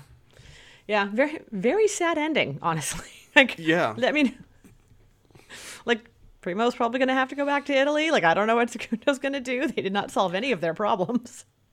It's interesting. I think whether they stick together, where they have to split apart, the point of the ending is like they're still brothers, Right. and their love will never ever be challenged in a way that loses it. Right. And I think also that they addressed some, like they had some necessary conversations, right? Like it's like they had to get it out. They had to get it out. They had they're still to, brothers. right, exactly. They had been probably in denial for too long that like this is where they were at. And so yeah, they had it all out, and whatever happens here, yeah, they still have love for each other. And for an ending that's so sad, that sort of final shot is so hopeful that Yeah. it kind of it makes a weird sort of counterbalance. Yeah. No, it's a very sweet ending. Like it's not like it's not some tragic ending. You're just kind of like, oh, okay. Like, and yeah, like I said, they're still brothers. They'll be okay. They love each other. Yeah. Now, this movie, I believe, is the fourth best ending of all time. Yes, Oh, on the Vulture Vulture movie Okay. list. Cool. It's only behind Bong Joon-ho's Mother, Carol Reed's The Third Man, and Claire Denis' Beau Travail. Sure. Is that where Big Night ranks for you in the best movie endings of all time? I mean, it's up there. I have only seen one of those other three movies, although I know how all of them end because, you know, I don't care about Oh, spoilers. really? I don't know how Mother and Beau Travail ended. I do. I mean, well, yeah, I have just like... I'm assuming we've both seen The Third Man. That's the one I've seen. Yeah. That's the one I've seen. But yeah, so no, I mean, I have to sit with it for longer, but it's definitely up there. I don't know if I would have it that high, Yeah. but you know, it is deservedly recognized. I would say, like, it definitely should be on a list of best movie endings. Yeah, totally. And while I wouldn't have it at the fourth Yeah, best that's of all time, crazy high, but that's good. really high. It's right above Some Like It Hot, Phoenix, 8.5, Eyes Wide Shut, True. In a Lonely Place, Portrait of a Lady on Fire, Mulholland Drive. Mulholland Drive? Yeah, no, every movie you just listed are movies that I have seen and that have such phenomenal endings. Yeah. And not that this doesn't have a phenomenal ending. Yeah.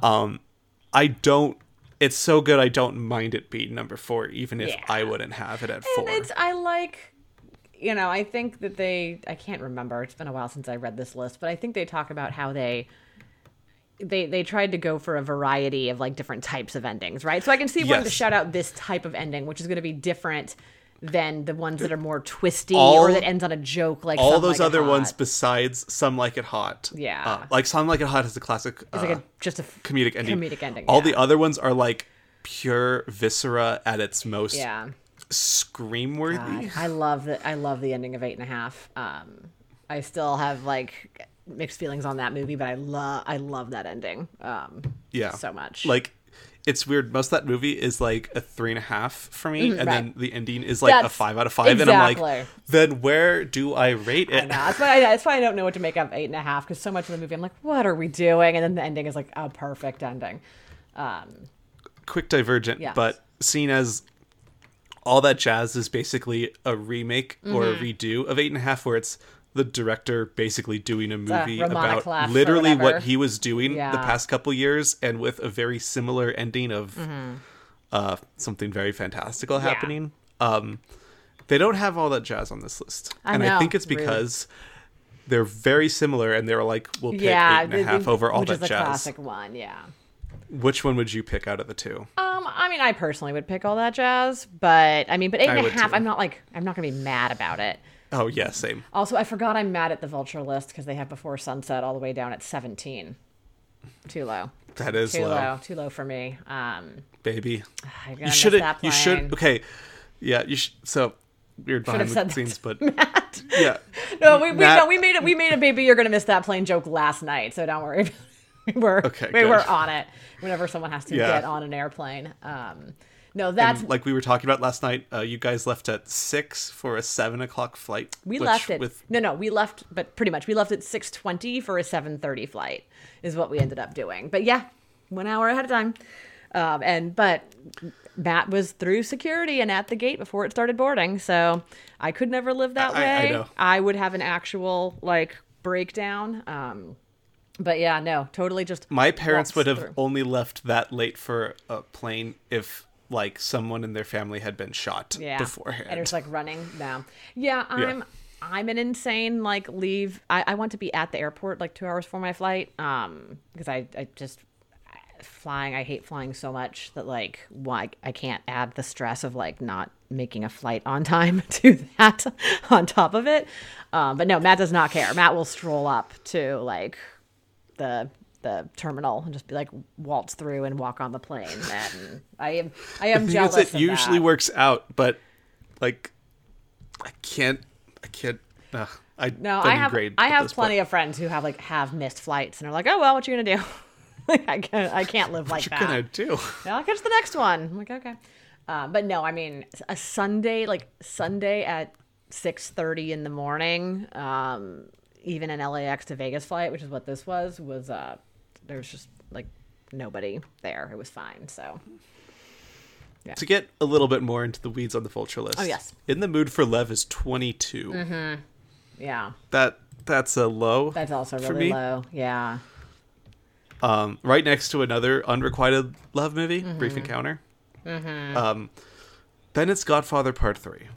Yeah, but specifically the new release, which was like that everyone... I haven't seen the new release of it yet. I haven't either, because I literally just saw that too, where it says Mario Puzo's The Godfather Coda, The Death of Michael Corleone. Oh, okay. I'm like, okay, so that's the recut of Godfather 3 that people To be are fair, into. Godfather Part 3's ending is the best part of that movie. Yeah, the ending's good. And to be fair, I think the rest of Godfather Part 3 is pretty shitty. Yeah, I've seen it one time. I have like basically no memory of it, but I do know the ending is good. Some other movies that we've talked about here come later: All About Eve and City Lights at 28 and 31. Nashville's coming up. That's at 29. Yeah. Raiders of the Lost Ark is at 32, which sort of like silent, unresolved endings that Big Night kind of reminds me of. It's got a similar vibe to let's put the Ark into this thing of nothing. I like that they have a Thin Blue Line on here at 30, because that is a super iconic. I mean, and including a documentary is fun in general, but that's like a super iconic ending. I mean, as far as documentaries goes, with like a punch of an ending, it's really kind of it. Yeah. They have the Apu trilogy. Well, technically, The World of Apu, which is the final. Which is it's the ending of the whole story, right? It's the ending of the Apu trilogy. That's another one we've talked about recently. Jana's all-time favorite movie, The Florida Project, is on here. I'm so glad that if that weren't on the list, because like that's probably top 3 or 5 for me. It's probably like Before Sunset, Florida Project, all that jazz. Like that's probably like my top 3 movie endings. Out of all the Coen brother endings they could have put on this list, they put Raising Arizona. That's a while. Out of all the PTA movies, I guess Boogie Nights, it makes sense too. Like that's a famous ending. I don't doubt it. But it's so he one of his endings is "I will drink your milkshake." Wow. That's the most famous line out of the 2000s. But that ending. And then the other one is "I want you flat on your back." Yeah, like that Boogie Nights ending though is it was a bit of a phenomenon. Oh, I'm sure. Well, no. Oh, I will say though, what's annoying about putting the Godfather 3 on there is that I think like the ending of the original Godfather like is one of the greatest movie endings of all time. Oh, yeah. I just caught it on cable. I could see a good argument for part 2 as well. I just caught Godfather on cable the other day, and I could tell it was like literally it was like right before the christening was about to start, and I was like, well, I'm gonna sit here and watch this until it's over. Like I can't not. It's like stopped what I was doing, watch the last 30 minutes of The Godfather. But yeah, every time Kay turns around and the door closes, I'm just like, it's like a perfect movie ending. What are we doing? Yeah, seriously. I mean, when the family walks out to greet Vito, and all that's left is Michael alone in his family's house. Yep. No, you're right. That's they're a really all good one too. Yeah. Moonlight is also on here as far as other A24 movies go. Then it's High and Low, which I'm shocked is in this book. Fanny Alexander's here, which is I think one of Nick's all-time favorite movies, if not his all-time favorite. Casablanca's on here, which is one of, if not your all-time favorite movies. And as we talked about in our episode, good ending. Yeah, pretty good ending. No complaints. There's Tony Erdmann is here, which is one of my favorite movie endings of the last decade. Truly one of the best. God, I love the end of that movie. It's not... I mean, I love the movie. It is a little long, and I think it's not. I think the ending one of my pays off because it really does. Have to sit for 3 hours with those people to with get this to that ending. Dad. Yeah. Just like you to are. To me, Tony Erdmann is the ultimate. Like I could have only seen it in the theater. Like I saw it in the theater because I had read reviews ahead of time that are like, you got to trap yourself with it. You might not finish it if you don't. Yeah, and I probably would not finish it. I didn't see it in a theater. Yeah, I probably so wouldn't. It was tough. I probably wouldn't have finished it honestly, or I would have had to watch it in chunks. But like was locked in with Tony Erdmann, and that ending really pays off. Have you seen The Descent? Oh God, no. I like scary movies, but that one looks too scary. That is one of the scariest movies I've ever seen, and the ending is scream. I saw they have Blair Witch Project on here. That's another great horror movie. I have never gotten over it. Like sometimes if I think I see a shadow or something, I think about the end of Blair Witch Project and I get scared all over again. I was 15 when I saw that movie, and I have just never ever gotten over it. I mean, you came out at the most perfect age to see Blair Witch Project in a watched theater. it and then also watched it on a VHS at a Halloween party that Halloween, and people were just screaming and running out of the room. Oh my God, Blair Witch, man, scary movie. So we talked about some of your favorites that were on this list and Nick's favorites. Then there's Moment of Innocence and Losing Ground within favorites. 10 spots. Yeah. And those are two by far of my all-time favorite movies. Have you seen Last Days of Disco? No, but I've seen the ending. I love the ending of that movie. Oh, okay. I've watched the clip. Because I can't believe you haven't seen it, because that seems like something Jana would have watched. The only Whit Stillman movie I've ever seen is his most recent one, is Love and Friendship. I have not seen Barcelona or Last Days of Disco. I know that's one of those I have come very close to just blind buying the Whit Stillman collection that they have on Criterion, because I'm those seem like really me movies. And I haven't seen a single Whit Stillman movie, and he's his filmography is pretty tight. It's one of those people that I've just thought maybe 1 month I'll sit down, I'll just watch all of Whit Stillman, because they all seem fun. They do seem fun. And like I said, I've seen the clip of the ending of Last Days of Disco. I'm I think I would love that movie. Fine. And then F for Fakes here is Eve's Bayou is here, which is, as we said, those are two movies that I know you really like. I love both of those, yeah. First Reform's here, Nick's favorite. I love that. And that was my number one of that year too. Oh wow! Yeah, I love First Reformed. I can't believe they have "Gimme Shelter" on this list, which what the heck? I know, which is just funny because it's like, okay, well that has a really I guess it's how it's staged, but it's like it's cool. The ending of that movie is that then a dude stabs somebody, and you're like, okay. I mean, Nashville does it better, but yeah. There's Picnic at Hanging Rock. It's a great one. Ending. Lagan is on here. I love Lagan. We talked about Another Round. I love that Another Round gets on this list. Sneaking in as the most weeks. Yeah. And then Mikey and Nikki, which you have just recently watched. Nauseating ending. Upsetting. Yeah. Yeah. And Big Night is above almost so funny, which I really also, by the way, shout out to Mamma Mia, Here We Go Again being on this list. Yes, truly one of my favorite movie endings of all time. I have watched that clip, I literally can't even, I lost count. It's not possible to count how many times I've watched the ending of Mamma Mia, Here We Go Again. So yeah, that is good as well. But Big Night, wonderful ending, perfect ending for the movie. Kind of funny they have it as the fourth best ending of all time, but you know what? I agree. Good for them, I guess. A lot of great movies there. I hope we get to talk about many of them in the future. A lot of good ones. I know if we get around to picking ours, Moment of Innocence and Losing Ground will be on mine, and I'm assuming Fanny and Alexander will be on Nick's. Yeah, so. and Before Sunset and Eve's Bayou would be on mine. And yeah, you'll have those two at least. Yeah, exactly. And if you see Last Days of Disco before then, Oh, and Maybe. Picnic at Hanging Rock too. Man, so many good movies. Okay. Well, Picnic at Hanging Rock's in the book, right? Is it? Not in the first one. Sorry, now we're just... In the first. I guess not. Yeah. Well, that's sad because it should be. I know. All right, do we want to rate Big Night? Yeah. So are you going to go thumbs down? Yeah, after all that, no. Thumbs up for sure. Good. I will go thumbs up too. Mm-hmm. I think everyone already knows my rating because, it's 4. Yeah, it's 4 out of 4. Jana? Yeah, no, I'll give it 3.5 out of 4.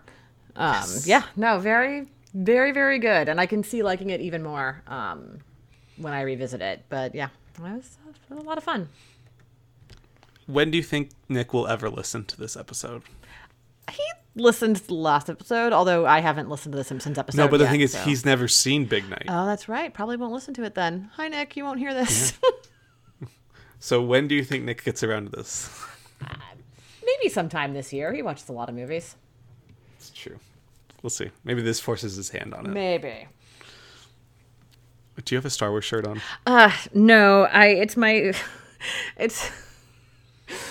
Super Yucky shirt that is the Willem Dafoe monologue from The Lighthouse, but in the Star Wars font. So it says "Hark Triton," and then does the whole thing. Yeah. So it's a Star Wars shirt, but even more embarrassing.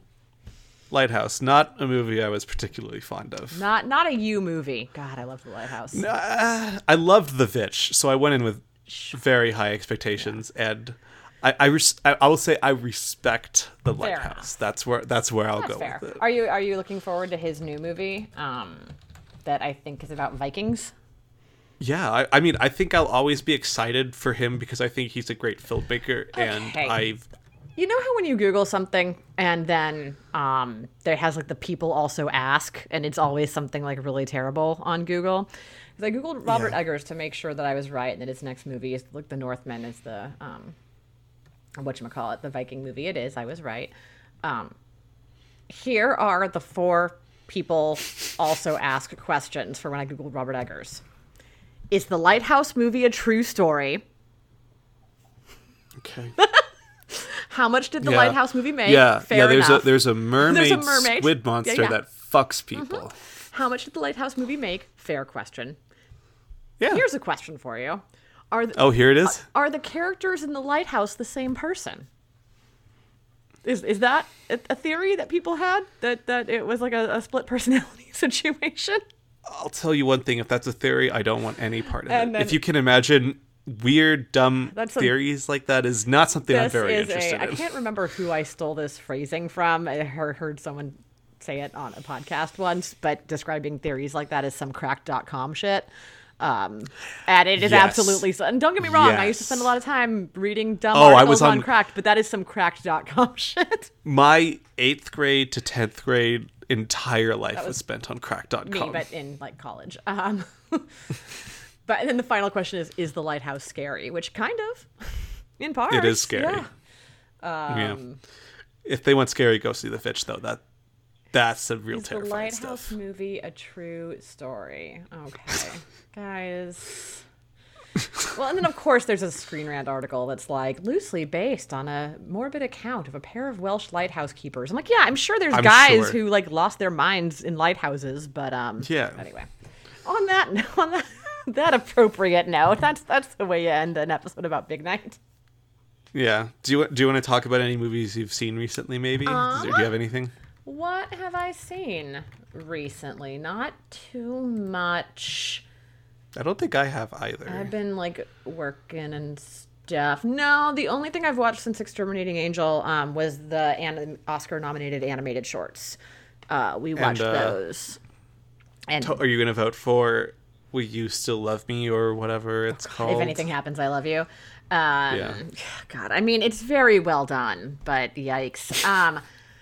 No, it was a good crop this year. I think it's one of the better slates in recent memory. They're all really short, even for animated. Like the animated shorts are always the shortest, but like they're all like 5 to 10 minutes long. Like all of them were over in 45 minutes, and I was like, okay. Wow. But did you ever see like the Gruffalo? Did you ever see that one? Yeah, I've seen that. Because that's like an hour long short. Well, that's the thing. And so that's what next weekend, Matt's going to get back from his week out of town, and we're going to like do 5 hours. Because he was like, we'll finish the shorts next weekend. I'm like, that's 5 hours. Because the live action and documentary ones, those are often like 40 minutes long. And they're shorts. But so, yeah, the animated ones were a lot shorter. But Burrow, which I know Nick's seen, it's like the little Pixar short. It's extremely cute. It's on Disney Plus. It's so fun. There's like a weird French one, because there's always a weird French one. There's always it's like a weird very French artistic, like very painterly and artistic, called Genius Loci. And then there's If Anything Happens, I Love You, which is extremely upsetting. It's about grief. So you needed a minute cool. after that one? Like I needed like 10 minutes after that one. And then there's one called there's always like a really interesting visual one. This one, it was called Opera. And it basically just is like one pyramid, and it like zooms into different parts of the pyramid, and it's like telling all of human history. It's pretty cool. And then the final one was this I don't know how to say its title in like Finnish or Icelandic or whatever on earth language this is, but it's called Yes People, and it's just like all these people hanging out in the same apartment building and their little stories. And so it was kind of like the wacky European one. So yeah, if people want to watch the shorts, I recommend watching them. If you're an Oscars person or just you have any interest, like I think they're $10 a pop to watch for each individual one, set, each showcase. And they're available on VOD and everything. And they're fun. I've been watching the shorts for years. Some years, if I hear they're particularly bad, I'll skip it, but most years I watch them all. So yeah, I do recommend that. You been watching anything? I've watched a couple Ozu movies since we've last talked. Not surprising. I rewatched Minari with my parents. Nice. I think if we rated them now, we did the rankings that we did for the final episode, I would have Minari in the top 5. Oh, okay. I owe Minari. It was really good I owe Minari a rewatch. Yeah. I'd be curious how the Will Patton thing kind of threw me off on my first time watching it. Yeah. And the story structure felt a lot better on the second watch. Kind of know where it was going. Good to know. Rewatched House. That movie is insane. I think I watched it with a group of people for another movie club. There was a 5, a 4.5, a 4, a few 3s, a 2, and a 1 star. So yeah, that's one of those movies where, like, it could divide nations. Love it. Like, I love it, but I also Absolutely would not necessarily like go. You have to be very selective about, or I would be very selective about who I recommend that to. I would not drop it on like a lot of my If that friends. movie doesn't work for someone, I don't put it against them. Right, exactly. And I can see like finding it confusing or upsetting or even just like boring if you're not vibing with it. But it's so fun. It's so fun. It's really fun. Yeah. And then I finished Brighter Summer Day, which I was halfway through watching. Nice. Last time we were out, probably a top 10, top 20 movie all time for me now. Awesome. Jana, What, need to watch you have it? a lot of time this week. No, but I'm Actually, we don't. No, we're going to be watching You and Twin I are Peaks. about to start an adventure. We're going to be... I mean, my goal is the first season. I'm mine too. Well, pretty sure you'll probably do more I'll probably than do I more. will. We'll see. Depends on how much I get through today. But yeah, I literally, it's just, I had been commenting to Nick earlier about how the only reason I hadn't seen Twin Peaks is that like Matt just could not have less interest. And so I'm like, well, now I, spur of the moment, have a full week to the house to myself to just do nothing but watch Twin Peaks and then probably have nightmares. But that'll be okay. Yeah, you can text Dick and I and just Midnight. be like, God damn it. and as you're on the West Coast, it's gonna be like 1 or 2 in the morning, exactly. or 1 or 3 in the morning for us to be like. I'll probably I know, have to Gemma. cut myself off. But I mean, the other good news is because like I do have the house to myself, I can like watch one at like 6 o'clock while I'm eating dinner. You know, I don't have to. Yeah. I'm not bound by time. A season for this week definitely feels doable, especially if Only 8 episodes. He comes back and you need like a stopping point. Exactly. So, but yeah. It's going to suck to stop mid-season. That is but what I'm going to get up to starting later today. I'm excited. Me too. Do you know where it is? Where it is? Where it's watchable? I think it's watchable? Netflix. Okay. It's somewhere. I mean, where I don't have to. I was going to say, I made this promise completely based on not having to pay for it. So I will rethink everything. But it used to be on Netflix. It looks like it's on Netflix. I know absolutely nothing about this, so that's going to be fun for me.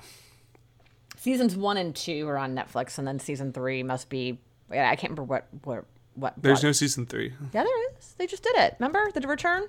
That's. Oh, okay. Well, that's called Twin Peaks: The Return. Oh, okay. Sorry. That's a discrete thing. At least in my mind. Again, I know nothing, so maybe it. I've watched the first 2 episodes of Twin Peaks at some point in my life. Who knew? Well, the two episodes are considered the final. Oh, okay. All right, gotcha. Because I was like, why does Netflix be like, watch episode 3? I'm like, oh, okay. I'm gonna have to rewatch though the first one because it was years ago. I don't remember it.